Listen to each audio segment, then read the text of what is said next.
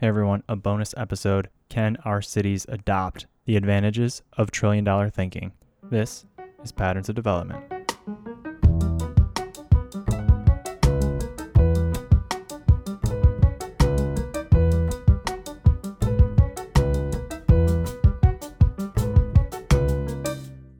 NYU professor Scott Galloway has created, written, and is teaching about the trillion-dollar algorithm.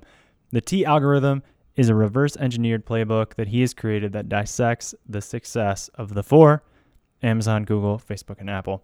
Scott Galloway continues to apply his algorithm to a variety of businesses and uses it as a template to estimate their potential success.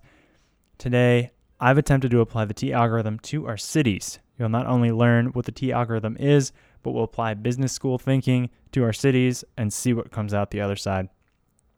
Number one, in the T algorithm, appeal to human instinct.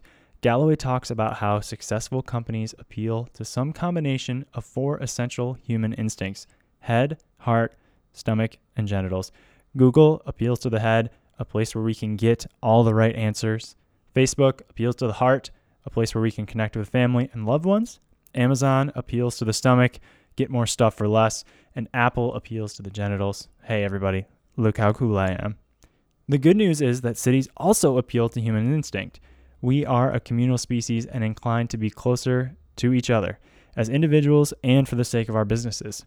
The bad news is that every city appeals to human instincts in the same way. So there isn't much differentiation here. Density is density is density. Differentiation can be gained with heart. The cathedrals and temples of the past evoke a sense of higher power. If you search for the city of love, Paris is the only result on the front page. The same thing with the city of brotherly love, resulting in Philadelphia. Honeymoon destinations play on the same thing. The question is, how can my city differentiate itself by appealing to human instincts? Depending on the city, you'll have different answers. If you don't appeal to any human instincts beyond that entry-level density requirement, you're certainly at a disadvantage. Number two, Scott Galloway discusses how human capital, the collective brain power of your team, is how you accelerate growth for your organization. Google, McKinsey, Goldman are all places where you'll see hockey stick growth to your career if you apply and get in. Cities, unfortunately, do not measure out well in this metric. Typically, working for your local municipality will be hard, low-paying, thankless work. There's a reason the best and brightest go to Goldman and not to work for your local economic planning office. Salary and benefits are one of the reasons, sure, but it's because working in a local government doesn't really springboard you into much else other than more public service. The question is, how can we make working for our cities a career accelerant? Number three, growth and margins. Margin is a product's price minus its cost to produce. Hopefully, over time, you raise your price by raising your perceived value. The perceived value of taxes is extremely low. There are whole political parties focused on reducing and eliminating taxes. So there is likely to be significant political resistance towards convincing people that there is an increase in value ever. Typically, cities look at growth from a population perspective. If we can't raise taxes, but we can get more people paying them, we're on track to be a more successful city.